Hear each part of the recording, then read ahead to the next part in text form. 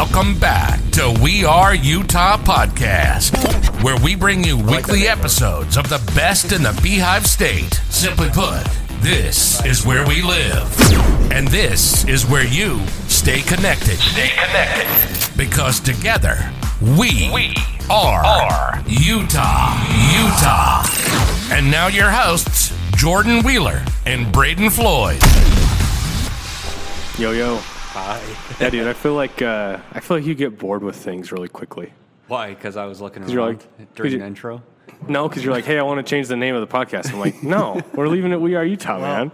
I think it's the artistic side of me because I always want to change things. And I feel like it needs updated, and I feel like people are like... We've been around for like 4 months. Let's update everything right now. I don't know. You're just trying to make things better, I guess. No, I get it, dude. Yeah, so like how a is... facelift. I saw your video. You're diving into YouTube a lot lately. I like it. So how's it been your going? guy Alfie. Yeah, Alfie's awesome, dude. And we filmed a 12,000 square foot home. Yeah.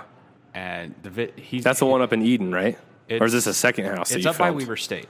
Okay, so you filmed the first one by yourself. Yeah, then. I filmed the first one by myself, which was actually Devin's listing, our guest today. And I did an open house, so I filmed it. And then Alfie should be done with it. He's pretty quick. You'll probably have Friday. it. Yeah, he might have it tonight, dude. He's quick on that stuff. It's awesome. It should be pretty cool. It had an awesome heated pool, indoor pool, 12-person theater, an elevator. It was just massive. So give me before we jump into our show, give me your rundown. What is your thoughts with that? Are you hoping that because it's not your listing as of now, right? So you're not hoping to take a listing from another agent. You're hoping to bring a buyer and be a part of the deal, right? So the whole thing is I want to get into more higher end luxury. So the more I show on YouTube, I feel like, when we were looking for our property in Oregon, I would search what's Coos Bay like, or so hopefully giving tours, for out of state buyers will attract more. Yeah, because Utah's so cool, and you're trying to bring more people here. Come on now, this is supposed to be our hidden secret. If they have $2 million, yeah, right. So Bad Caddy, what? Yeah, dude, so we have a conditional beer license today, which just means as soon as we get the city license, we got our beer license, which is okay. For people that don't know me and my beer license history with Social Acts, it's a very big deal. To basically, we were able to walk in today, and I got my license with no questions asked. When we were doing that with Social Acts, I was on the news. I was being interrogated by the DABC, and it was a huge deal that they were going to do axe throwing and beer. I remember you being on the news. It was crazy, man. So I was kind of panicking today because I'm like, I hope this is just a no question, no brainer. Give me the license. It's just a golf venue, and it was, dude. It was easy peasy. So it was pretty cool. I also met.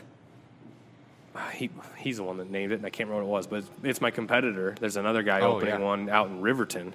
He was there too? Yeah, and he was doing the same thing, and then we got chatting, and it was actually really good to talk and just be like, hey, call me before you lease a building. I'll call you before I lease a building or buy a building so that we don't end up as neighbors and put each other out of business. You know what I mean? So it was actually a really good open conversation, which I haven't always had that fortune with other axe throwing places. It's usually they just try to come right next to us, and we've had to deal with it. Yeah. So having that conversation was good today. From you're on the south end of the valley, I'm on the north end of Salt Lake Valley.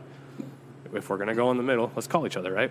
Because he's got very similar concept to what we're doing. So, but yeah, we got beer license, and we're on the last of the wire where it's a bunch of little things. It's make sure the point of sale system's in, make sure this stuff is correct, make sure hire some people in the last stretch. So I'm hoping that Bad Caddy opens Father's Day weekend. That's what it's looking real strong. We're going to announce that day. That's not finalized yet, but I'm thinking that's what it'll be. So, well, the videos you've been posting about it, I've been getting me excited. Dude, that's Devin, man. My GM for that store really? That's worked for me for a while through Social Acts. I passed over the Instagram to her, and she's been on fire with it. So we went up 200 followers in 3 days. I'm like, I don't know what you're doing, but keep doing it. So it's awesome, dude. Well, we have a special guest, a repeat guest, actually. You've never met him, but he was on when we very first started. I like to call you my mentor because if I got into real estate and didn't know you, I feel like I would have been pretty lost. There's a lot to learn and a lot of probably little and dumb questions that I asked you in the beginning, but it helped me incredibly, and we're still working together and we help each other out when we need to. But his name is Devin Hubbard. You've been a real estate agent for 6 years now? Just over 4 years. Just over 4 years. His story is awesome, how he got into real estate. We're probably not going to cover that. You can go back and listen to the other episode, but he's basically a businessman is what he is. He's got so many different ventures and businesses that he's doing, and he's great at networking with people, and most everybody that I talk to knows who you are, at least in the real estate world. That's a good thing. yeah. They all talk you up, and so it makes me feel good that, you know, you have a good reputation, and then it helps me also knowing you. So that takes a lot of work and character as a person. So I appreciate you, Of course. Yeah, extremely. The thing that I'm probably most interested in, because we did a training this morning with Jesse, which he couldn't make it today, but hopefully we get him again. You joined with Jesse Fisco and his wife, Ambry. Yep. Ambry Fisco. You have Fusion Capital Group, Fisco Real Estate. So talk about that and what are the differences, and then you also have your agent side of Hubbard Realty, right? Correct. So talk about each three, whatever ones you want to hit guy. First. Yeah, and that's not it. And you just got a new puppy. Because 5 kids isn't enough, so we added a puppy. Nice.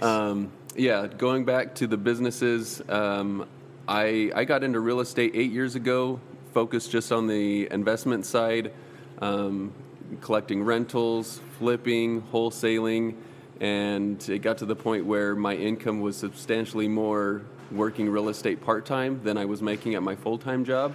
And so about 4 or 5 years ago, it just made sense financially, and that was kind of the big picture goal anyway, was to be able to do real estate full-time.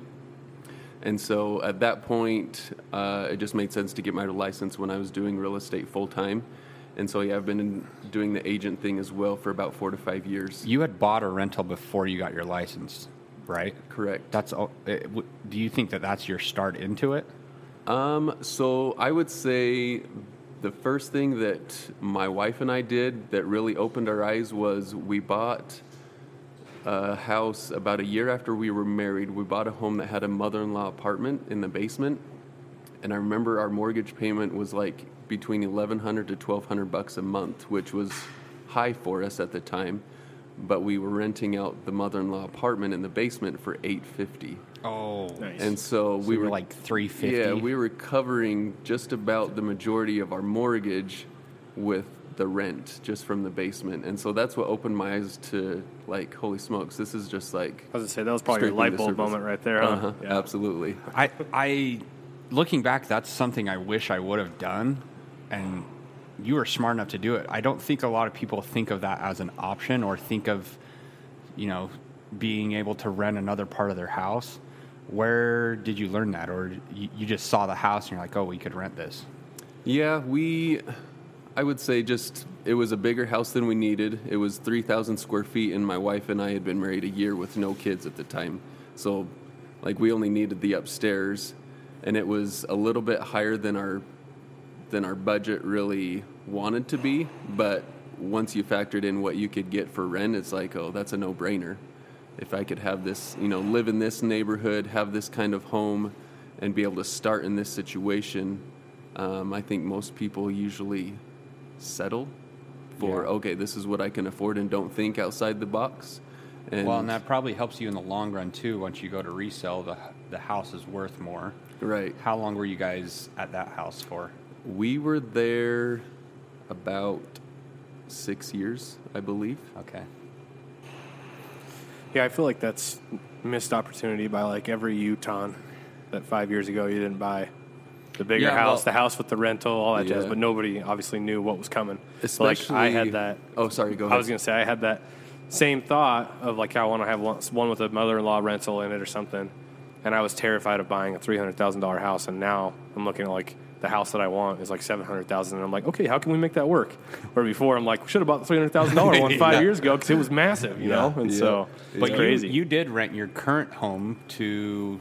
Yeah, we did it. We rented it the upstairs. Yeah, and shared kitchen, right? And that was like the same thing. We did $600 a month, and I'm like, this doesn't even have a kitchen in it. We're doing $600, like that's a light bulb. Right. But I mean, they moved out, and then it was the whole mess of the houses were getting more expensive. My wife didn't really like the renting and having someone living in the same house as us. So it needed to be a separate mother-in-law apartment or a full-blown rental all on its own. So like my current house, like I'll probably rent that house when the day comes that we buy the new one. But right now it's just going to stay from rent, or it's just going to stay with the one we live in. Looking back, I wish I would have held on to all of my houses, but same here. That's easy to say. Yeah, we can talk about that for hours, right? Yep. So what are you trying to do now? Because I know partnering with Jesse, you're getting into wholesaling. When I first, or maybe last year, but when I first met you, well, let's not go that far back. Let's just say like last year, you weren't really focusing on wholesaling, were you? It was always there, but it wasn't necessarily my main focus.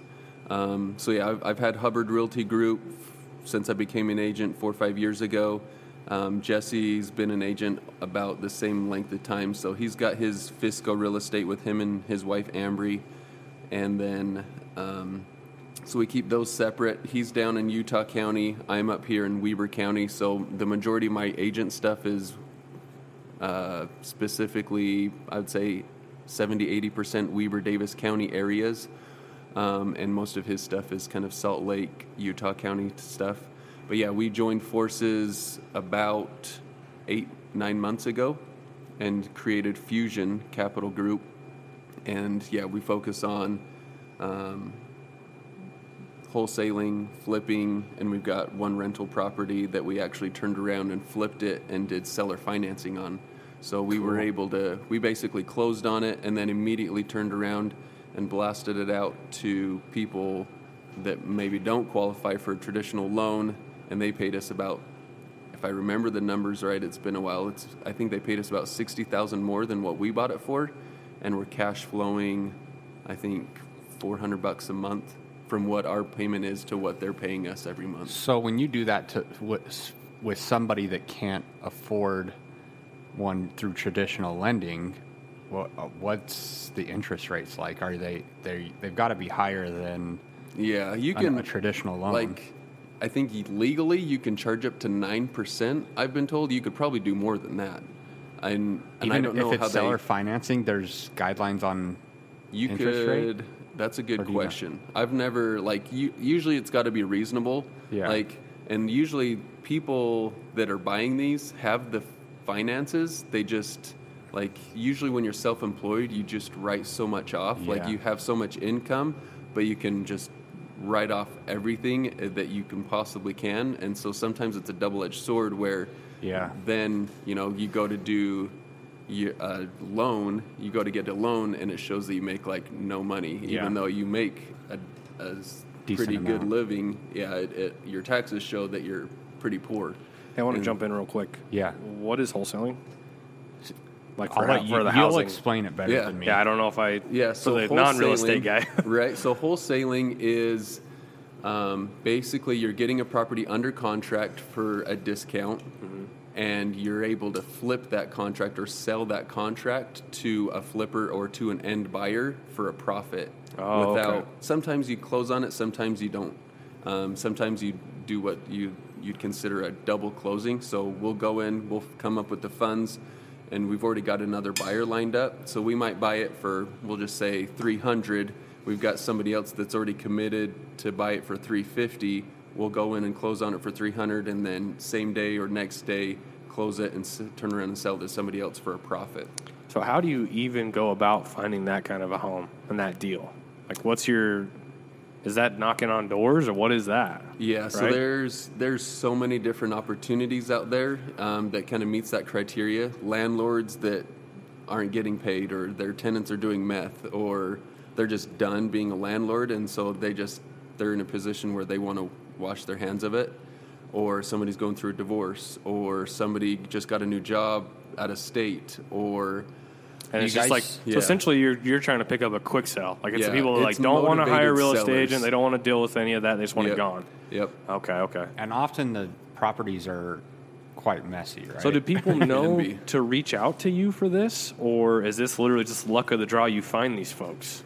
So both. I would say a lot of it, like Jordan mentioned earlier, I love to network. I'm definitely a people person, and I love to learn. And so I'm constantly between social media and just meeting other agents. And other agents typically know what I do, and so they'll say, hey, like I've got this deal, can you help me with it? Or hey, can you buy this property? So you're saying, like, for example, Jordan finds somebody that needs it gone tomorrow, and the guy doesn't want to, he wants Jordan to take care of it, but he doesn't want to wait, right? So then Jordan calls you and says, hey, I got this guy that wants it gone tomorrow. You want to close this deal? And you come in and say yes or no. Yep. That's what you're saying. Okay. Yep. So that's and where we're all about a lot convenience of your too. So we'll tell them, hey, you don't need to, like, you can take what you want, leave behind what you don't want. We'll deal with it. We'll buy it as is. So basically, it's basically just trying to get the easiest and simplest, most convenient way for them, because there's so much emotion attached to homes by owners that you're just trying to make it as least stressful as possible. Yeah, like if somebody passes away and they don't want to have to go through all their stuff. The kids inherit a house, or or mom and dad are moving into assisted living and they haven't touched it since 1950 when it was built. Like, we get a lot of that with the shag carpet, the orange curtains, like all original vintage, and those are cool. But you get all different sorts of opportunities and deals out there, and it's about just creating a win-win. And so you've got to think outside the box when working with these people. I was gonna say, are you generally seeing lower pricing for you to do it, or are people still asking the crazy price? Yeah, sometimes. Well, that's the beautiful thing is being an agent too, is you can go in and you can get to know the person and their situation, and you can say, okay, here's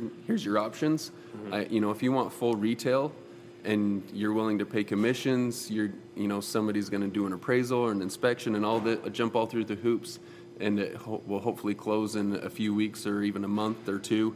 Like, this is your option. We can go this route if you're looking to get top dollar, or if you're looking to be done with it tomorrow, then, here's this option. So basically, you're just laying out all of these different options for the seller and letting them choose what's best for their situation. Okay. Are you doing, so then I imagine, you seem like you're a really smart guy. I don't know. Do you have some kind of a formula for this process? Like, when someone calls you for this, is it like, do you have a percentage formula? They're like, yeah, I'll offer them 20% under. Is that like your standard? Like, if I take this deal, it's coming in this percentage underneath? Or is it a case-by-case basis on the pricing? Yeah, it totally depends. Location, the condition of the home. Sometimes it's... So it's more case-by-case you type can thing? just clean it up and maybe relist it, like, without hardly doing anything. And I've done that in the past, too, where somebody just like, I'm done. I don't care. Like, I know there's profit to be had. I'm totally cool with you making that profit.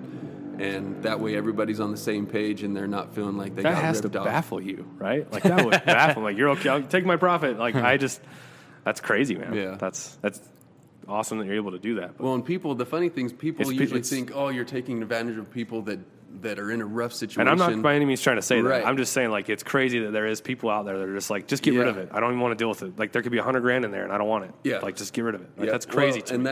And the funny thing is, to that point, it's usually the people that are in a pretty decent financial situation where maybe they own the house free and clear. This is this exact situation I had a couple years ago. The guy owned the house free and clear for 15 years.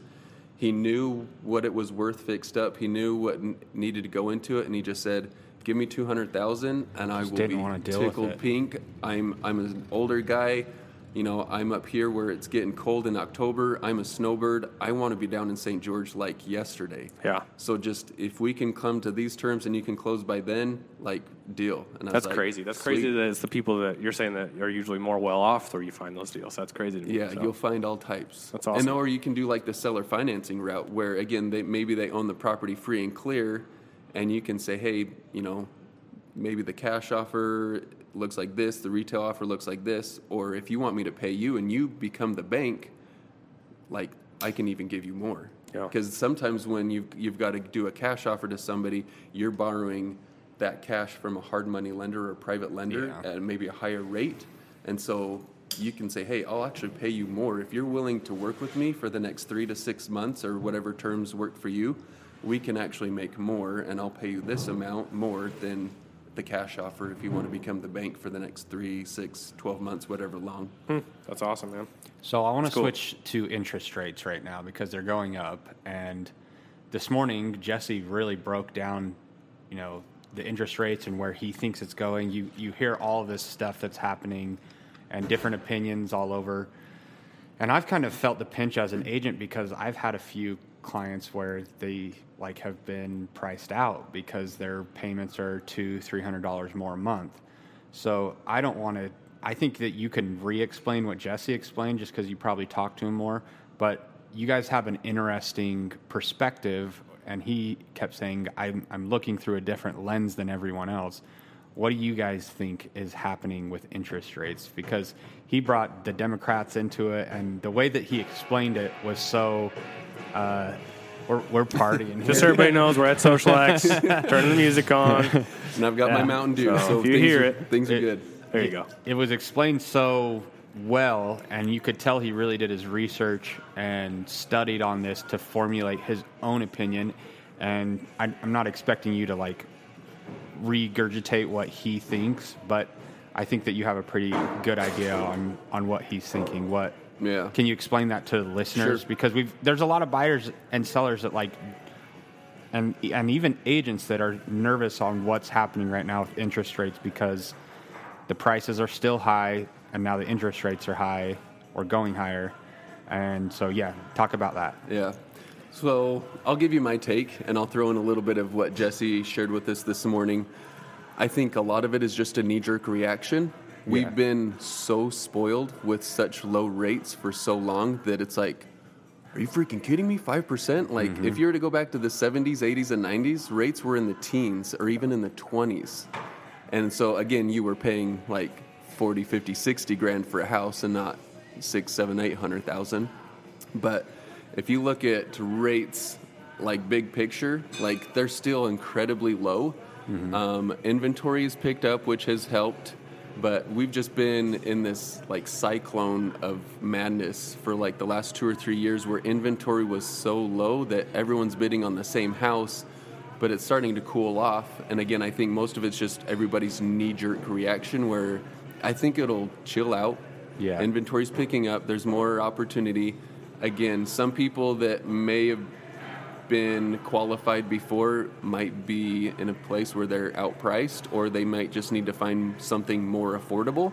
I almost feel like it's locals more because in Utah, prices have been low for so long. Like, I've got a guy from Vegas that just, like, doesn't even blink an eye. You know, he's like, these prices here are crazy. If you wanted to get this in Vegas, it'd be this, and this. And to hit on the shortage, we had, for the last year, like 3,000 houses in this entire state of Utah. Now we're at 5,000.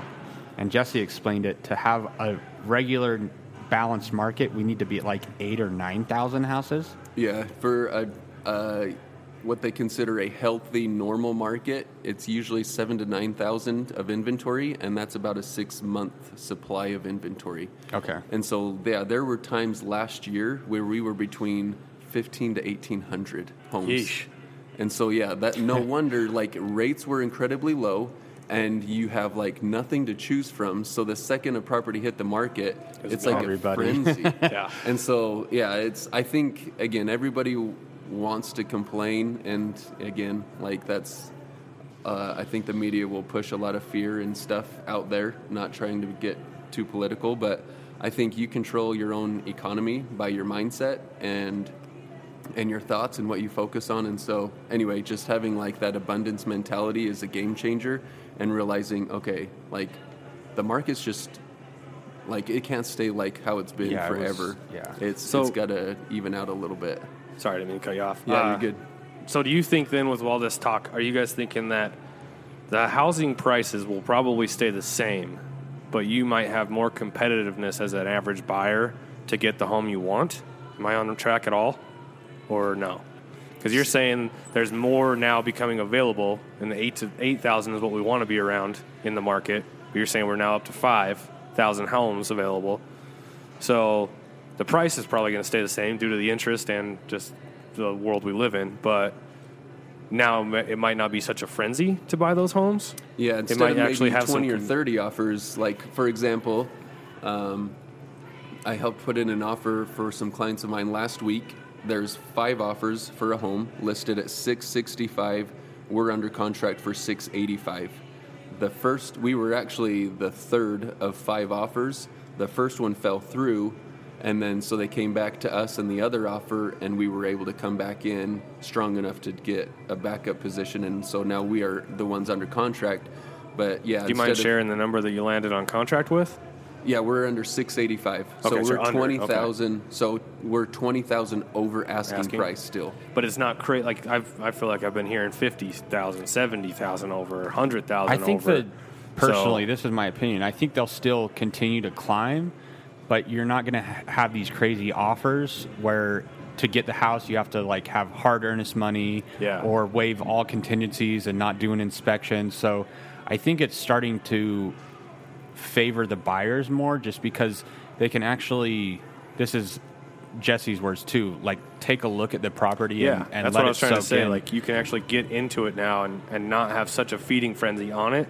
But the other side of the sword is you're still expecting to spend a lot of money. Like the housing prices aren't going to dive, but you actually might be able to look at the damn thing before you buy it. Well, and personally as an agent, I kind of like it that way because there were times where it's like, hey, you got to jump on this, and you weren't trying to be pushy, but you're trying to educate your client, like, look, it's going to be gone if you wait till Monday. Yeah. Right? And so some people just weren't ready to pull the trigger unless you absolutely love it.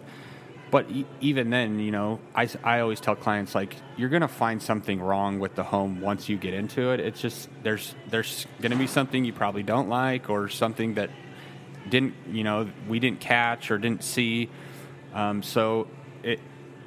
I like that people have the opportunity to kind of look at multiple properties, go back to the property a second time if they want to, and like really talk about it and think about it because it's a huge purchase. Yeah, because obviously, I mean, like me, I'm not in the real estate world, but like looking at houses, I can complain about all of it. The price is crazy. I can't even look at it. But that was probably like honestly, I think. I don't know, just being friends with you and learning a little bit more. And I got a couple other buddies, real estate agents, that are just saying Utah's just kind of catching up to the rest of the world. So I've come to the acceptance that the high price is there. But then not being able to see it before I can buy it, I'll never get around that. Yeah. That'll never, I don't know. Me personally, I don't know if that'll ever wrap around my head where I'm like, that makes sense to drop almost $1 million on a home and not look at it. Yeah. Like, I don't even understand that. Yeah. And so speaking from experience on that one, my wife and I decided to list our home last spring. And we thought we were crazy for listing it at $795. We had bought it 4 years earlier for $432, and my wife convinced me. Crazy. My wife convinced me to list it for $795. You thought it was crazy because you thought it was too high. I thought it was too high. Yeah. And so this was spring break, Easter weekend. We went out of town because we've got 5 kids, and so my wife's like, if we're going to list our house, we're heading out, so we're not having to keep this sucker clean all weekend, which I totally get. Yeah. And so we left out of town, listed it for $795, and we get this offer randomly. That was on a Thursday or Friday. We listed it, and Sunday, a couple days later, we got this random offer for $910 and no contingencies. And they just wanted it. $910. I was like, it wasn't an escalation clause. Up to $910, it was just flat. We'll pay you $910. And I thought, holy, that's freaking awesome. Crap. That's freaking insane. And so I called the agent because again, I was the listing agent for my own home at the time. So I called the buying agent and I said, "Is this for real?" And he's like, "Yeah." And I said, "What the heck?" And he said, "So this guy's from out of state. He's lost so many offers on bidding wars before I told him if you're gonna get something, you're gonna have to throw out some ridiculous offer." And he said, "You were the first one." That's freaking We had awesome. no other offers. That was the only offer we got that weekend on our house. And we ended up, after inspection and stuff like that, we ended up settling for $875. But I was like, I was freaking thrilled. That's literally you literally doubled in it. 4 years. That's crazy. Yeah. And so again, I don't tell that story to like I don't boast. No, I get it.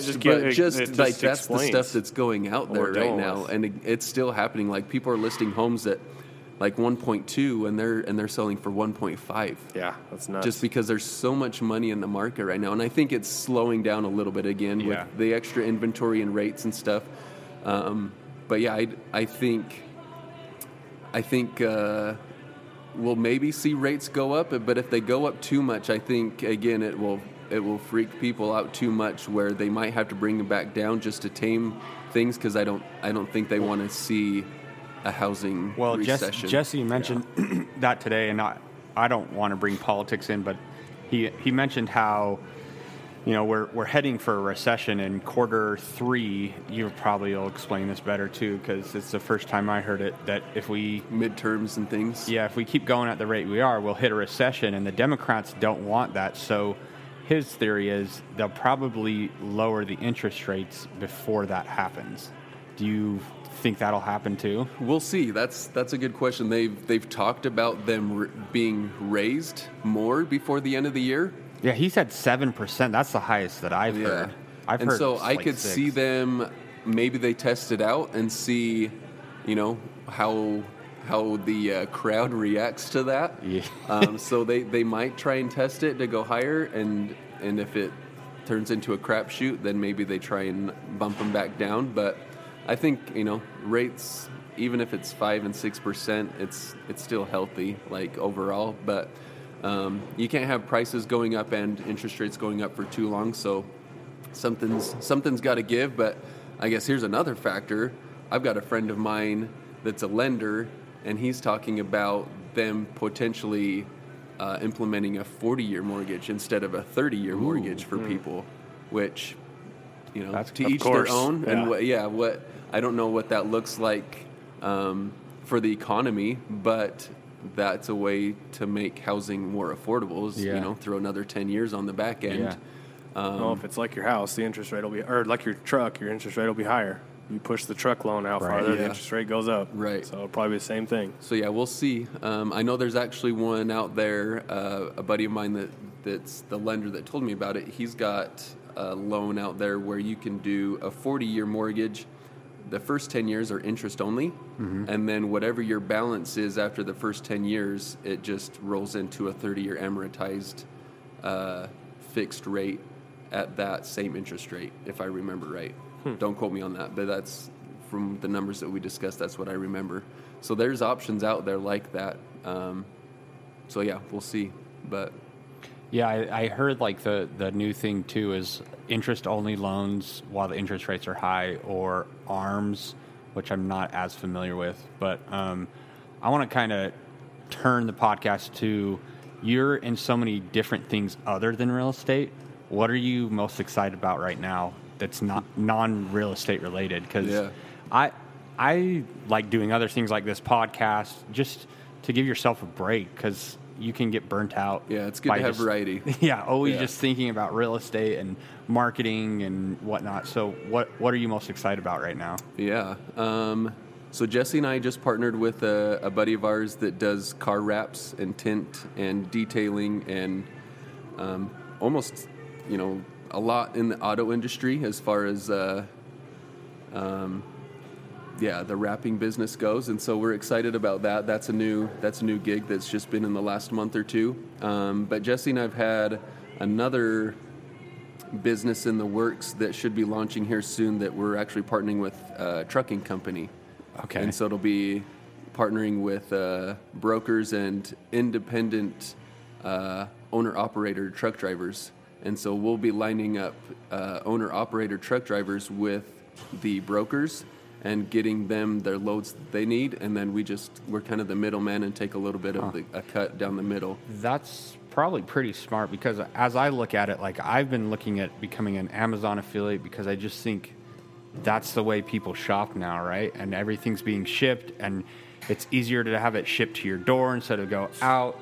And then even returns with Amazon are so easy. You just take it to UPS, they scan a label. It's like you don't have to wait in the customer service line and have them say what's wrong with it. So was that your idea of getting into the trucking company, or something else? So Jesse and I both had a big goal for cash flow.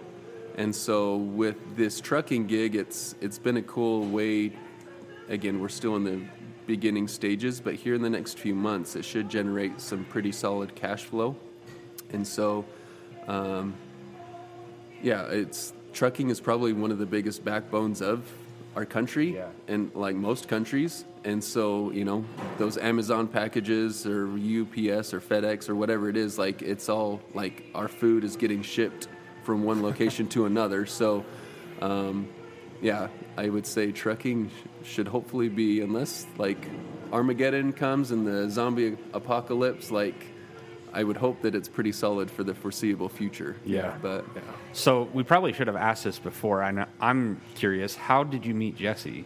Did you know him before? And like, Yeah. how did you guys start collaborating and making all this stuff happen? Yeah, so Jesse and I had been Facebook friends, and we didn't really know each other outside of social media. We were both agents, and he knew that I was an investor, so he reached out to me once about an off-market property, and then, funny enough, he was the listing agent on a home down in his neighborhood, and I was the buying agent, and we closed a deal together about a year ago, almost exactly a year ago, and it was just a super smooth. You fell in love. That's where it all started, I guess. But yeah, it was just a super easy, smooth transaction. And a few months later, he actually called me out of the blue, and he's like, "Hey, this sounds really weird, but I feel like we should have this discussion about, possibly working together." And he's like, "I have no idea how this looks, or how we arrange that, but let's just chat and see what makes sense." And within a month or two, we were same brokerage, and now partners on all sorts of businesses together. Yeah, I remember you telling me, like, hey, I might be partnering and we can, do trainings and all this. And I was like, yeah. So at the time, were you looking at building a team or joining, or it just kind of him reaching out to you, it all fell together? Yeah, it was him. He was at another brokerage where he had a handful of agents on his team, and he switched over to the brokerage that we're with, and it just made sense. And so, he's busy. He kills it on the agent side, and stays busy, and we just kind of molded it into all sorts of different aspects of real estate, and we've got partnerships with title and mortgage and things like that too. So we're just kind of all things real estate. Hopefully that's me and you one day, right? Yeah. So I wanted to ask. So so you guys invest together, True, as well, right? Yep. What does that look like when you say that you're an investor? Are you guys working together and putting in your own cash to invest in things, or are you representing a bigger portion of money from someone else to invest? And then how does that look? How does that look when you find deals, right?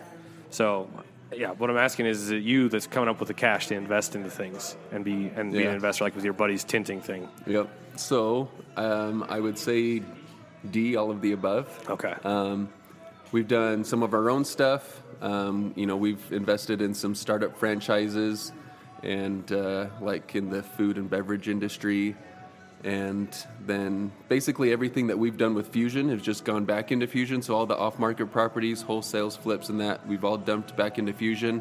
And then as we've started the trucking stuff, we've leveraged some of those funds from Fusion to start these other businesses as well. So when you say food and beverage, are you still invested in that? Yeah. Can you say what name of company you're invested in? Yeah. So you might be familiar with a few of these. There's Dirty Bird. There's one, I just saw one of those opening near us, Dirty Bird. There's one going in Clearfield, and there's one in Ogden. Yeah, there's one. Yeah, there's one right here, dude. Here in downtown Ogden. That was right next to Wimpy and Fritz. Yep. Like literally connected to Wimpy and Fritz. That was the first one that opened, was the one in Ogden. So you invested into that brand? Yeah. Okay, cool. So then, all right, now I got to pick your brain. There's a few. That's one of a few. There's like Hello Sugar, Coconut Island Grill. Oh, Coconut Island. I've seen one of my buddies. So That's freaking delicious. Are you a part of that Wags Capital? Is So that I'm who a it is? silent investor with them. Okay, Yeah. awesome. So yeah, they reached out. They were looking for investors, and we partnered with them on some of these. So can you explain, hopefully you can, what does that look like? What is that when you go and invest in a bigger investment company and they go buy a portion? Because I've heard of this before where it's a group of 20 folks. Uh-huh. How do you even think you're going to make money on that? Right? Can you give me any insight on that? If it's such a big investment group and they bring you on as a silent, so they're pulling money, right? And then they're going to go buy a bunch of Dirty Birds, put them all over the place. What does that look like for you when you invest? Yeah, so that you can structure it however you want, but the way that we've done ours, are you familiar with like Crumble? Yes. You should, like, if you were a part of Crumble back in the day, did you get in on that one? I missed out. You missed it? That's why I'm in on this one. Nice. So yeah, basically, with this investment, there's about 30 stores that they're looking to open between all of the different ones, all over Idaho, Utah, Arizona, and Vegas. And they're still in the beginning stages of still opening up stores. So you're not going to get a return till those stores are up and running and actually producing.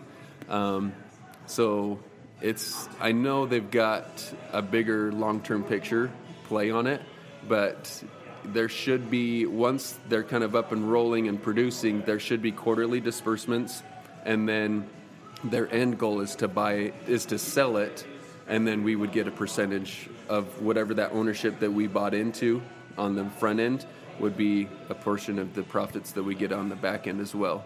Okay, so then playing on that, what kind of, and I don't know if you'll know the answer to this, but like, what does that look like? What kind of control does that leave for that brand? So say Dirty Bird, right, is who you are part of that silent investment package with. That brand itself just got this big endorsement of money, right, from you guys. What kind of control do they still have to control the brand and whatnot? Or do they have the full control? We're they just all have your money. minority silent partners. So they're the ones calling the shots and controlling everything. We're just along for the ride. So they get to keep their brand how they want to keep it. Yep. As long as it's obviously successful, because if it's not, you probably have a different conversation. Yeah. Right, which I'm sure it will be. Okay, that's pretty rad. And what they do is they specifically look at these ma and pa, like the Coconut Island Grill. That was, not to be rude, but it was a little hole in the wall in Bountiful, but anytime the doors were open, there was a line like out the doors. Yeah. And so what they would do is they would specifically come in and say, hey, we want to partner with you. We've got the infrastructure, we've got the systems in place to take you, as big as you want to take it. So we'll partner with you, and we'll grow this together as long as we keep you on board to make sure it's a partnership type thing, and we work together on this. Okay, and so that's awesome. specifically what they're doing is they're partnering with very specific people that have the reputation. They just maybe have limitations on how big they've been able to grow it themselves. So you're probably seeing that kind of an operation behind a lot of these large franchises, right? Because I feel like it takes a couple of years, and then all of a sudden you just see the brands come everywhere, right? They go all over the place. Yeah. It's like Mo Betta's everywhere now, right? And then you see, what's the chicken one? Cane's. They're everywhere. Yep. Would you think that they're probably all kind of similar to this setup? Yeah. Because they've got just some big silent investment group. The reputation, and quality, like they're all about serving something better than your traditional fast food place. Yeah. So I'm trying to wrap my head around, because you just got so much going on. I still got more on that subject if you're going to jump in. Yeah. All right, I'll now jump here's the into next one before you jump in. Go ahead. Who do I talk to about my brands getting a part of this organization? Right? Let's chat We after. chat later? No, I'm just kidding. I know a guy. Yeah. I know a couple guys. Yeah. So because I just barely jumped into franchising with Social X, right? Okay. And so we got our first location down in Arizona, and they're on fire. They're killing it. And now I look at it, and I'm like, how I can relay that message through my own social media, through my own circles, right? But then I look at these other brands, and I'm like, dude, they're blowing up. Now they're food and beverage strictly, so it's definitely a different market than me, right? But just to see these brands grow, and I've always wondered how. And so the little bit of knowledge that I've given you today is me researching what I can. Yeah. When I see somebody tag something, and I see Wags Capital tagged, and I'm like, okay, do I need to go knock on their door, or how does this work? You know. So, anyways. Cool. Yeah, I've got some direct connections there, so we'll chat. Yeah. Anyways, so go ahead, George. Switch the subject. Sorry, I always comment on your social media stuff, like how do you guys do it, you and your wife? Because it's like 5 kids alone to me blows my mind, and I've got 2, and my wife wants another one, and sometimes I just can't wrap my head around it. But then you've got real estate, the Capital Group, the trucking, the vinyl. I mean, it's overwhelming just Yeah, where's your naming mindset at every day? How are you keeping yourself focused on everything, circus. right? It's yeah, a circus, but and then you just got a puppy too. It's like, Yeah. and we got a puppy. He's got but 5 kids for the puppy. how you have a skill that I think a lot of people don't have of organizing. Maybe it's organizing. Maybe it's something totally different. I would imagine it takes a ton of organization. But I would get so sidetracked, like, on different things. How do you stay focused and just manage all of that? And do you have a lot of help and hiring people, or explain that, talk about it, because it seriously blows my mind how you do it. Well, I would say first off, leverage as much as you can. With the agent stuff, I have a full-time, well, not a full-time, but it's a transaction coordinator. So I have basically an assistant that helps me do all of my paperwork. She helps line stuff up logistically with the deadlines and all that. I use her, and that saves my life, It's too. a game changer. It's worth every penny. Yeah. But yeah, it's funny you say that, because I'm actually looking to hire a part-time admin person right now for my stuff. Because there's a lot going on, and but most of the stuff I want to invest in, if it's outside of real estate where I can control it, I want to be able to invest funds and then just basically have something turnkey. Like the trucking is pretty turnkey. Yeah. The food and beverage was basically, here's the numbers. The relationship was already there with the individual. I knew and trusted that person.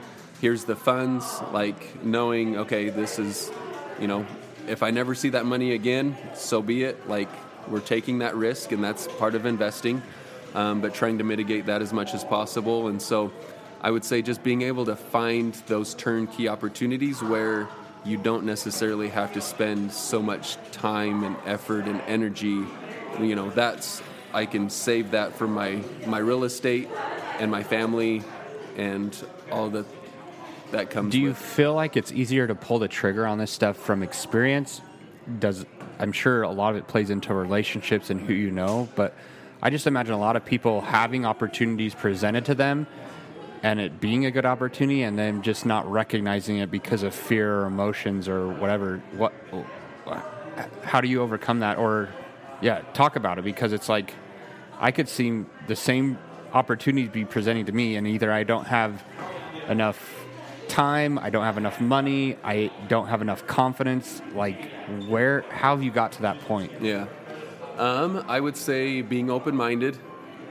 Going back to the mindset is huge, having that abundance mindset. But one of the greatest things I learned early on in investing in real estate is leveraging other people's money. So many people, there's so much money out there, and whether it's in the medical field or other entrepreneurs, they're fully focused on what they're doing, and they're good at making money, but they don't always know how to get good returns or where to put their money. So many people are scared of the stock market, or crypto's been a roller coaster lately. And so if you can show them, hey, here's this vehicle that you can invest your money in, the relationship is there, let's work on, let's do this together. I've got the opportunity, you've got the funds, let's find a win-win for both of us to make this work. And then that way, again, just like what I've done with the food and beverage and with the trucking stuff, I'll invest my funds into it, but then I'm pretty hands-off once I know everything's set up the way that I'm comfortable with. Yeah. So, does that make sense? Yeah. So, because in Rich Dad, Poor Dad, he talks about other people's money a lot. And when you read the book, it's like, oh, that's a great idea. But then it's like, how do you do it? And do you have an example? I mean, I guess the trucking company, but it's like, do you truly believe in passive income where it's like, okay, I invest in that and it's totally hands off? Because there's other people like Gary Vee, he's like, there's no such thing as passive income. He doesn't believe in it, right? But he's still doing really well for himself. And maybe his personality type is he's just so high strung and driven and always wanting to be doing something that he'd rather be hands-on. What's your take on passive income and using other people's money and all of that? I believe that you could be pretty dang hands-off. depending on your situation. If you had $50 million, you could go out and buy storage units, hire somebody to manage those storage units, and then hire somebody to manage those people managing the storage units, and you're just collecting a paycheck.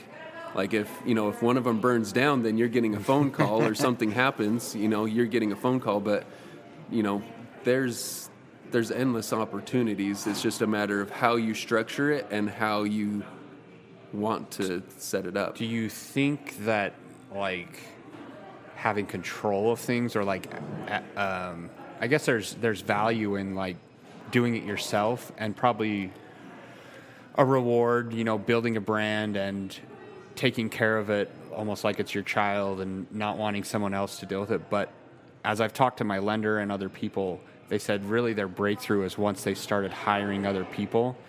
Do you see the benefit to both sides, or do you think that holds a lot of people back wanting to have control over everything? So this is something I've learned recently, more so recently, is we all have stuff that we hate to do no matter what industry or, type of career that we're in. Like the dishes with my wife.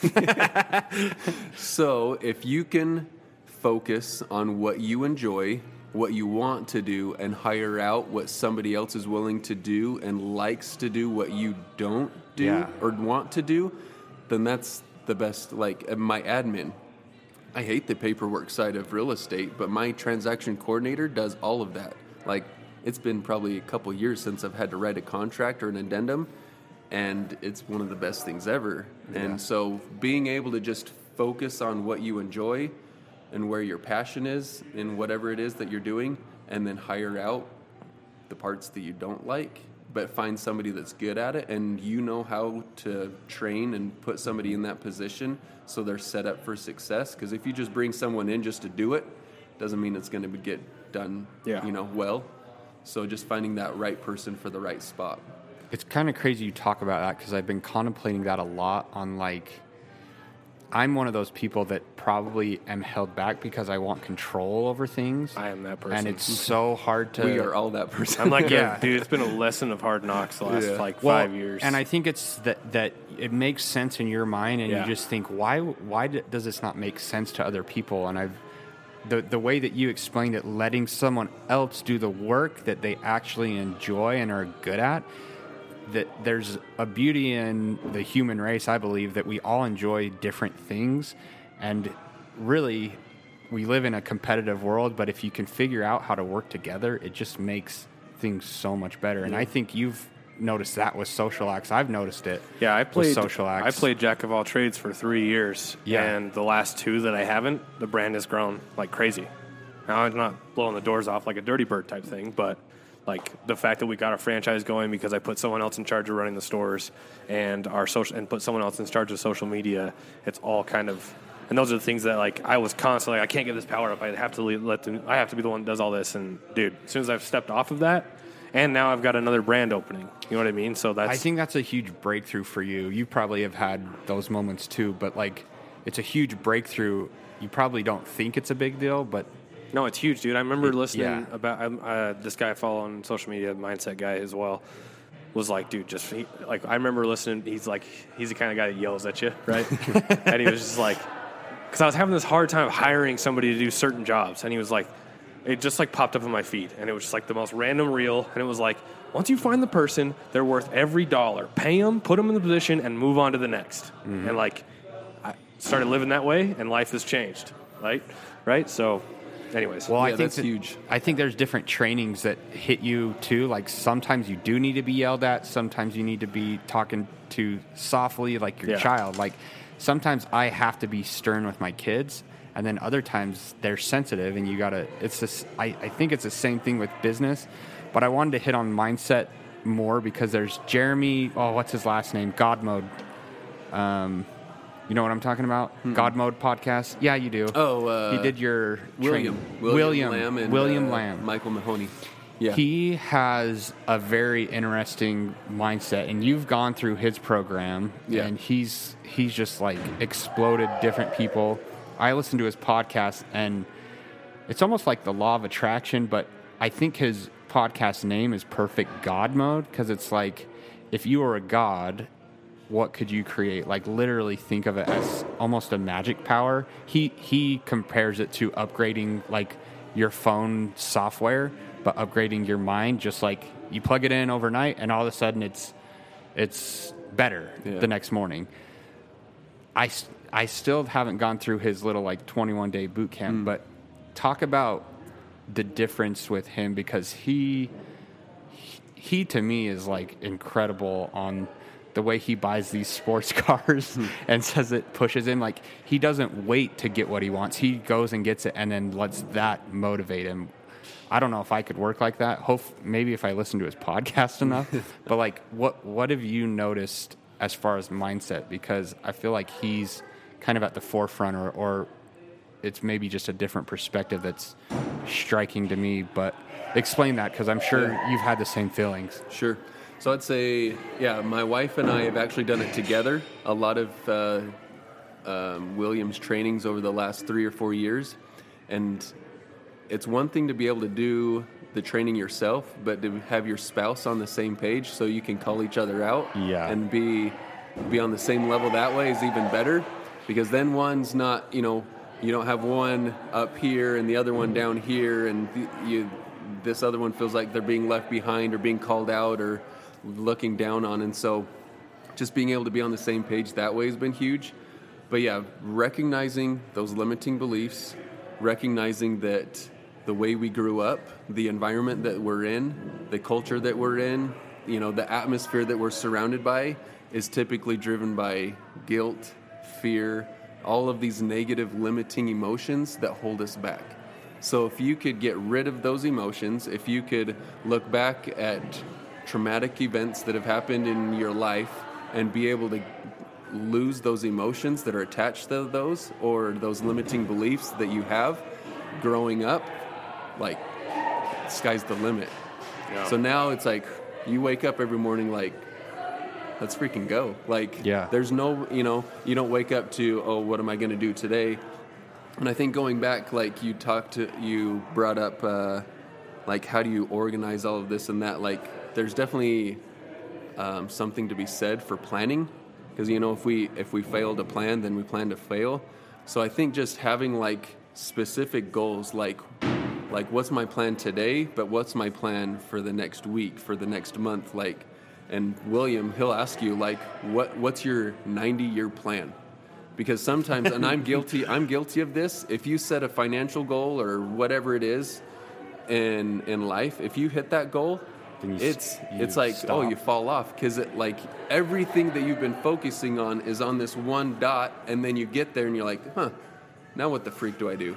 Yeah. And so it's like, if you have that 90-year plan or this like huge goal of like, okay, like, then there's like almost no limit to what you can do, and you're hitting those goals even faster because you're focusing on the big picture, long term, and being able to achieve it faster without those negative emotions and limiting beliefs. Yeah, definitely. I like that you got your wife involved with you on that. That's something that my wife and I should probably be working on a lot more, because we have, idea after idea after idea. And like, I'm pretty good at putting my energy and focus towards my business and getting those goals and setting my financial goals and setting all my personal goals for the business, right? But then it's like, we've had years where we're fortunate, we've made a bunch of money, and we've had years where we weren't as fortunate or whatever, but it's like there's no plan with it. You know what I mean? And so it's missed opportunity on what house we want to live in, because we don't have a plan on that, right? So I could see, that's awesome that your wife is involved on that too. That's something that I probably ought to get my wife on board with too, because then it's just being able to do a 90-year plan, right? Whether you live 90 years or not is good, so that you know where as a family you're heading, right? Yeah. So I think with medicine nowadays, you might need a 190-year plan. Yeah, just depending, right? And robotics. But it's like, we've been in our house for 5 years. We wanted to buy one every single year, and we just never pulled the trigger because of just little stupid things, and we're not preparing. And that was like one of my things that's starting this year, New Year's resolution, whatever, blah, blah, blah. Well, that's like, we need to get on the same page of picking where and what we want to do, so that we can get a plan to it. Because, like I said, I've already committed, so I know I'm spending a bunch of money on the new home, but it's just going up, right? Like, there is no stopping that. So, that's what blows my mind with Devin, too, because I think a lot of it has to do with your spouse. And luckily, my spouse, with selling our house, we lived in the one house, and I found a house. I'm like, let's do it. And she trusted me enough. But there's certain things like this is way smaller. Right now she's into gardening and getting the garden ready, and she's growing everything from seed, and like I'm just not that enthusiastic about it, right? And I'm always thinking about real estate or, okay, how are we going to make some more money to go on our next trip or whatever. And so the way that you explained it, doing it with your spouse, because I've thought, how can I get Jamie more on board with real estate? And my thought is get her into title, get her into mortgages, but even coaching is so crucial. I think people that have success don't do coaching and don't continue, but you continue to work on yourself. And you've explained to me how much money you've put into coaching yourself and developing yourself as a person. And I don't like LeBron James, but you can look at him and he spends, they always say he spends a ton of money on his body and developing himself. Sometimes I have a hard time spending money on myself, thinking, I've got kids and a family. So I'm kind of just rambling now, but I wanted you to have an example of William's training, because I remember when he did the training at Farmington Station that I went to, the luncheon, he explained himself wanting a yacht. And so he said he flew to California or I can't remember where it was. San Diego or something like that. He went to like a yacht club or a yacht event where people would go on these yachts, check them out. He said that's the best way to visualize yourself. It's like a boat show, but of yachts. Yachts. Yeah. And he, talked to people and say, why are you looking at this one? And he says some people can visualize it, but he'd rather actually go do it and act like he already has it. I know that you went to a retreat with him and you were posting a bunch of things like sports cars and awesome cars. Did you experience that while you went on that retreat? And can you talk about it? Yeah.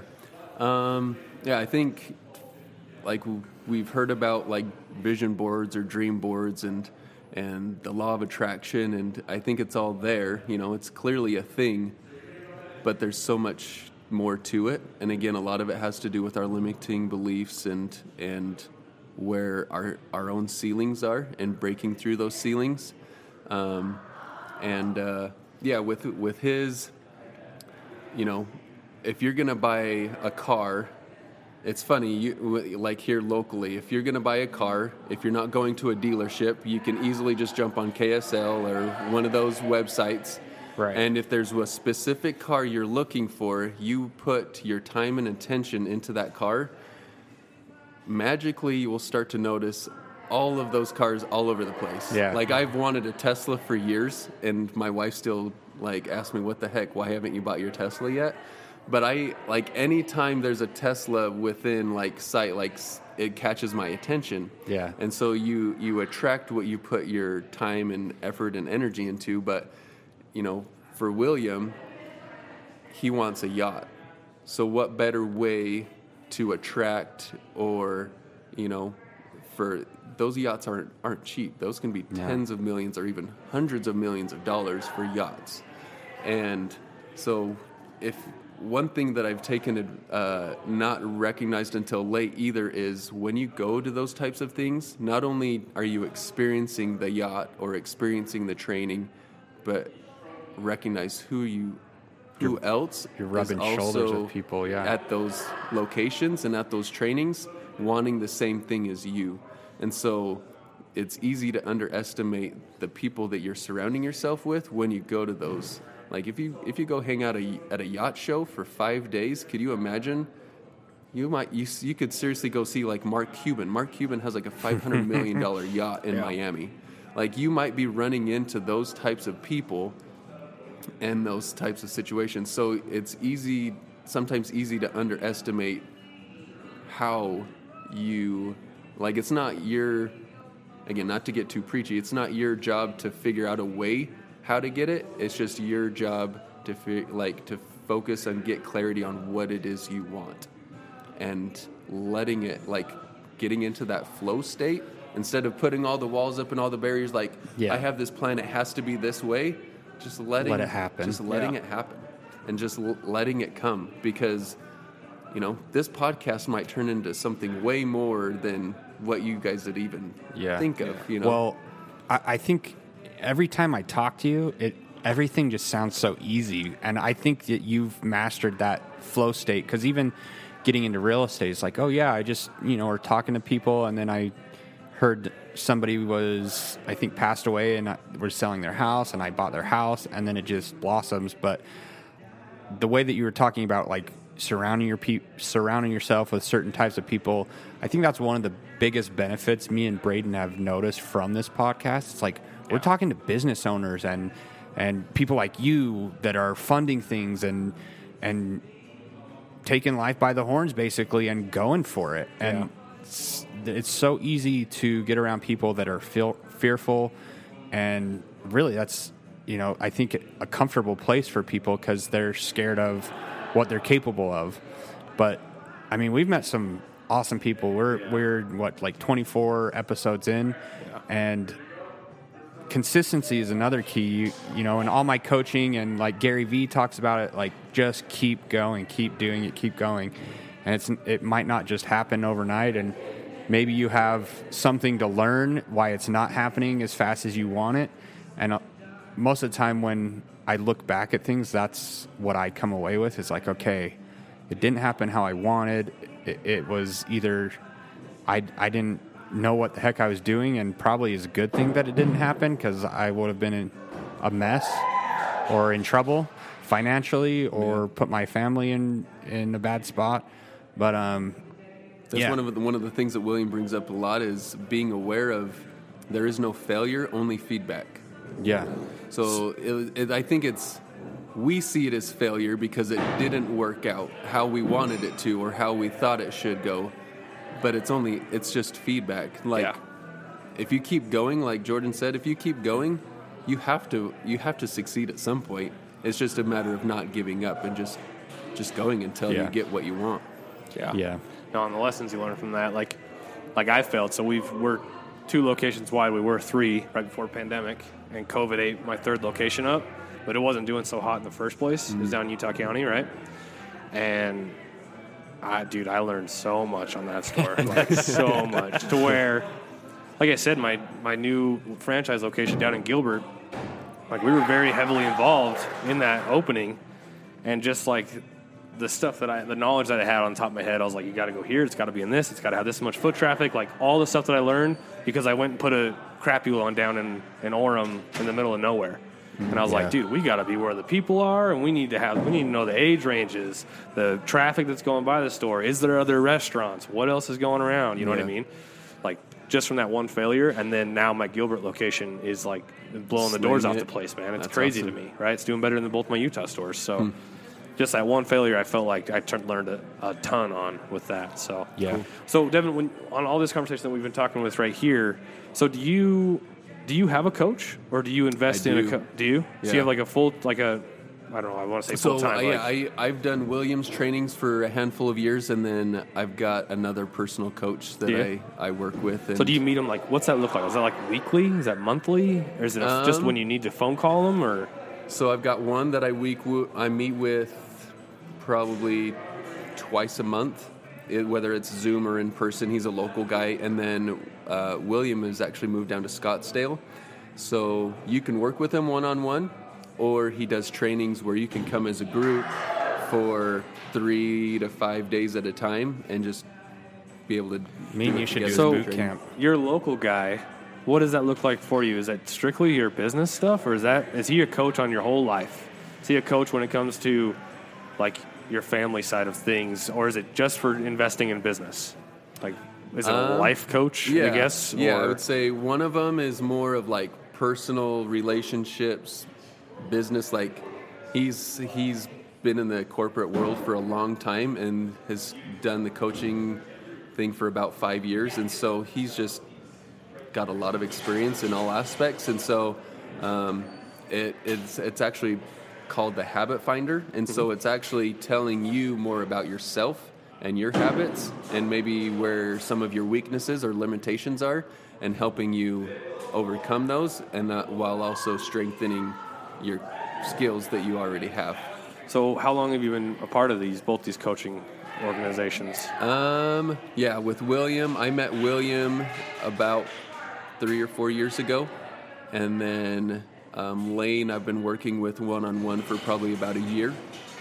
You feel like it's been working great for you? Like, has it been last 5 years of your life? So. I was going to say, like you still working with them? So Yep. That's awesome. It's. I just really started, same thing, doing coaching classes and stuff. And Okay. just this year, and just the transition of my mind has been insane. Yeah. Like, I've got like great successes that I can brag about, but just like me in my head, I feel like it's the biggest one. It's like, it's very easy for me to procrastinate things sometimes, and like that's all kind of changed quite a bit. Yeah. So. When we all have crap to deal with, and so just being able to bounce that off of somebody other, if you're married, girlfriend, boyfriend, whatever, you're always going to usually let them know how you're feeling or what's going on. But being able to do that to someone else outside of a spouse or girlfriend, boyfriend, is huge because they've got a totally different perspective. They're all open-minded. They're all like big thinkers, and so it helps you look at it differently and deal with it in a better way. And that's awesome. Yeah, it's huge. So, well, we just hit our record for longest podcast. What do we have? And I'm just getting started. 10. I know. He cuts us short all the time. And I'm like, dude, let's roll our with last it. one was a minute 7. I'm just thinking, okay, if we I always tell Jordan, I'm like, let's just start Rogan in it, dude. Let's get some food ordered. I Let's was be going to here. say, we're going to come like bring Joe the hot Rogan. wings, fellas. Yeah, right? Like, let's do it. Joe Rogan's for No, like an I hour. actually, because of coaching, I've had so many people reach out to me over the years, and there's so much joy and passion behind what I do and how I've been able to help people. It's like, man, like, so Jesse and I are actually, not to like let the cat out of the bag yet, but we're actually looking at starting our own podcast and starting our own coaching as well, because I have people take me out to lunch, and they buy me lunch, which is that's great, I appreciate it, but I feel I leave that appointment like able to lift them up, but I feel like $1 million when I get done like helping someone and motivating someone and like just wanting them to succeed, because I know how it was 8 years ago when I got into real estate. Like, what the heck am I doing? What do I do? Like, how do I do this? And so I have always appreciated the people that were willing to give me that helping hand, and so being able to be that person for someone else is awesome. Because it's almost like that mindset of like what I would tell myself 5 years ago. Yeah. Like, if I could go slap myself 5 years ago and be like, dude, like, you're great, you're doing great right now, but you could have done a couple different things. And so being able to feed that information to someone else that's just starting, like you were 8 years ago in real estate, if they could have called you, paid you for an hour, or just paid you a monthly thing, sure, and you were able to outline some ideas on what was successful for you, obviously they're going to do their own thing, but what worked for you, I have always, like, that might be just me, but I feel like you as well, Jordan, that's always been a thing. Like, you see someone that's doing really well, and you're like, dude, for 20 minutes of that guy's time, I just need to pick some brains on how to make a couple quick changes. You know what I mean? Yeah. That's what we're doing, bro. I know. That's what we're trying to do with our podcast. Like, I'm always trying to ask. Well, and not sometimes just, I want to get in even deeper questions, like financial stuff. You know what I mean? I'd love to pick someone, like have someone say real numbers and stuff, which we did a little bit today. But I always feel like awkward because I'm like, what if they're not doing that well as this business? But I don't know. Well, I don't know where I'm going think with that's that. the beauty of podcasting too, and like video, and why it's so big, because you can, like, this is benefiting us, but then it's recorded, and who knows, like 1 or 2 years down the road, it might strike somebody, right? Yeah. And so that's, to me, I've listened to podcasts that were years old and just got something from it. And we live in an awesome time with this technology, but I think me and you always feel like Devin too, like you go and have lunch and then you come out feeling better. Yep. And so the whole idea behind podcasting is the same thing. Like, someone else can listen into this conversation. They don't have to personally know Devin or me or you to be able to pull from this information, and it's everywhere. Like, if you can find it, if you just look and slow down, to me sometimes. So I think we should ask, because that's always one thing with the podcast is I always like to hear, and it can be a quick answer or a quick story, like, what were you doing before all of this? Because that's what I feel like is the coolest message to relay. Like me, I was a beer guy, and now I own a business, and I have 2 businesses, right? Okay. And, Jordan's done 1 million jobs, but now he's a real estate guy, right? So it's like, I think it's fun to hear that and know I think it just helps people relate going, I can do this, you know what I mean? Well, might take some work, but I can jump into these worlds, right? I guess to give you a little bit of background, hopefully it's not more than you wanted, but I grew up hating school. I always loved people, but I hated sitting in a classroom. I've always loved to learn, but just I remember hating school. Someone explained it where our brains are meant to learn fast, and so the idea of the education system kind of holds us back as humans because you just want to learn fast, and once you pick it up, it's the next thing. Yeah. Yeah. So anyway, sorry I cut you off. No, you're good. So I graduated high school, served a church mission in Costa Rica, came back, and all that I knew at that point was I wanted to be a business owner. I had no idea what that looked like. I had no idea how I was going to get my foot in the door. Us, huh? Yeah, same story. But I actually worked for the LDS Church for about 12 years before and after my mission, and they've got a welfare program. And so I worked there because I thought, okay, society tells me I needed the benefits, I need the pay, I need to go get an education. So I fell into that trap that I needed what society told me I needed. And so how I actually met Jordan was through a network marketing company. And I probably tried, so many. Yeah. But I was so excited about that. Yeah. I was like 19. Do you remember how old you were? I had just had, I think we had just had our first kid, or we were expecting Was this like our a first kid. summer job? No, this was multi-level marketing. Okay, because you came to me for the summer job, and that was like around 20. You were probably 22. But no, this was before. Sorry. Yeah, So I always knew I wanted to be that business owner, and so any opportunity that seemed cool, I would jump in, and but I frequently lacked the confidence or the long-term commitment, and until about 8 years ago, I got introduced to the real estate opportunity where I paid him a good chunk of money, but I had just finished, I was 30 years old, and I had just finished my associate's degree. That's how much I love school. Yeah. I got my associate's degree at 30. Thankfully, Me too. Thankfully to my wife, she helped me get it. And we both agreed at that point I was done going the traditional education route. And so we thought, okay, we're going to invest this chunk of money into real estate classes, and we're going to make this work. So I just, I was committed. I didn't have the money, so I literally put $20,000 on a 0% credit card. It's I don't know how we're going to do this, but I'm not going to give myself any other options, so I'm freaking going all in. Sounds like Craig Cotter. Yeah. Craig Cotter's the guy. That's like the Will guy. You said buying the car. He bought the car and then made it work. Yeah. That's what Devin did. He just bought it and I don't know. He didn't know he was going to do it, but made it work, right? And we paid it off before we ever had to pay any interest. So nice. I think sometimes you just freaking make a decision and you commit to that decision. And again, you don't know how it's going to work out, but you just stay to your guns and stick with it, and it works out. But yeah, we slowly took classes, and I was working full time, and we had kids. We just had our third kid, so my wife was home. And we were living paycheck to paycheck, but we had that basement apartment at the time that was basically helping cover our mortgage.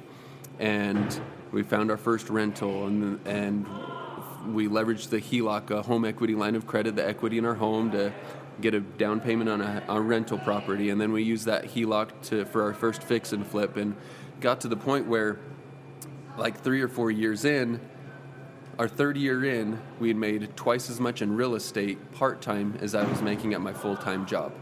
And so my wife's like, yeah, it's time to quit. Time to quit. I was the one always talking about quitting, and then she was the one that came to me and yeah, okay, it's time for you to quit. And I was the one almost hesitant. Yeah. Because we have those some self-limiting beliefs. We've got those emotions that are attached to that security blanket and everything that we think is going to save us. But anyway, yeah, we walked away from our W-2s 4 years ago, and That's awesome. It's been a roller coaster, but it's been freaking fun. Cool. Yeah. It's one of those you probably won't ever go back, right? Oh yeah. Yeah, it's even the down years. Yeah, you're there's even this is some worth days it. you're oh man, is it worth it? And you're like, No, let's not.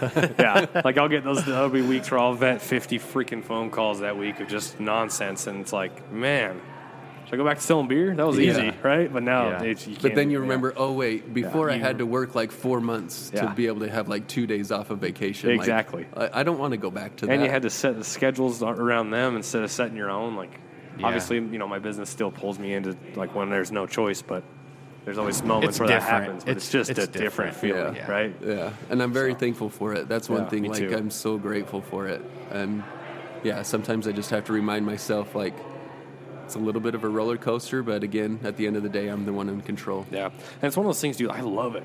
Like, it could be something as fun as actually golf, right? Or not, and I'm not trying to hurt your feelings, but not as fun as trucking. But like, dude, I could see. I don't want to be a trucker. I just want to have right? the rights to one. Yeah, but I've done that with, like I said, with not so flashy businesses to ones that aren't. But I can just look at those and be like, okay, I see where the money's at. I see where the opportunity's at. And I can throw my creativity at that, and I love that, dude. That's like my favorite. Yep. That's like my favorite thing about any of it is when you can throw some creativity and make it work and see it be successful. That's a good time. Yeah. And that's that's where like the mindset difference is a little bit with my wife, because I just like there's been a couple of times where I'm like, she'll be like, why are you working so much? Why are you always there? Why are you always at the store? I just want to be like, I love it. I don't know. Unfortunately, like I love it. I got to get it done. It's our future. Like I want to make sure it works as much as possible, Yep. I feel like that's me with YouTube right now because I've always been into video. Yeah. And now I feel like I've kind of figured out how to put real estate and video together. And dude, I worked on a video. Yeah. I think it drove my wife nuts. But when you love it, you just get like sucked into it. Exactly. Yeah. And you don't even realize time disappears. Yeah. And you don't mean to. Like I don't mean I tell my wife, it's like not that I love it more than my wife. It's just like I enjoy my job. Like, it's our business, and I enjoy it, right? Yeah.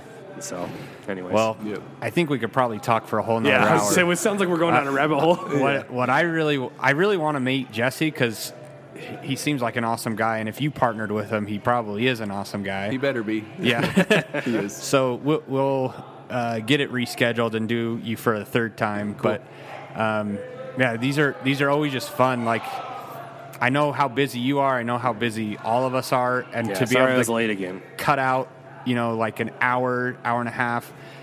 I think that's why I always cut us off because I want to try and like be respectful of other people's time. But there's something about we were doing these on Zoom, and there's something about meeting in person that Braden talks about it. People just crave human interaction. I think that's why his business has done so well because we crave being together and like collaborating and talking, and it does something for your spirit. You feel better after you've collaborated. Well, it's like that group right now that's back there cheering, dude. Like they work together, blast. and I'm sure they get along. His hands up.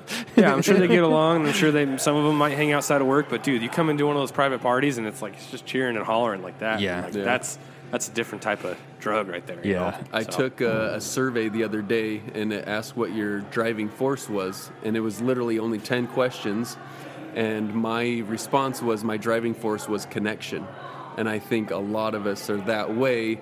You can only get so much done over Zoom or like there's synergy, there's vibes literally here with us as a group, but it's harder to do that when it's not in person. Yeah. So and I think everybody's so sick of Zoom, but I wanted to say we appreciate you because for someone like you that has all this experience, it means a lot to us. And I think that's why you have so much success is because I've never felt that you're too busy for me to ask you, like, especially in the beginning of my real estate career, stupid questions.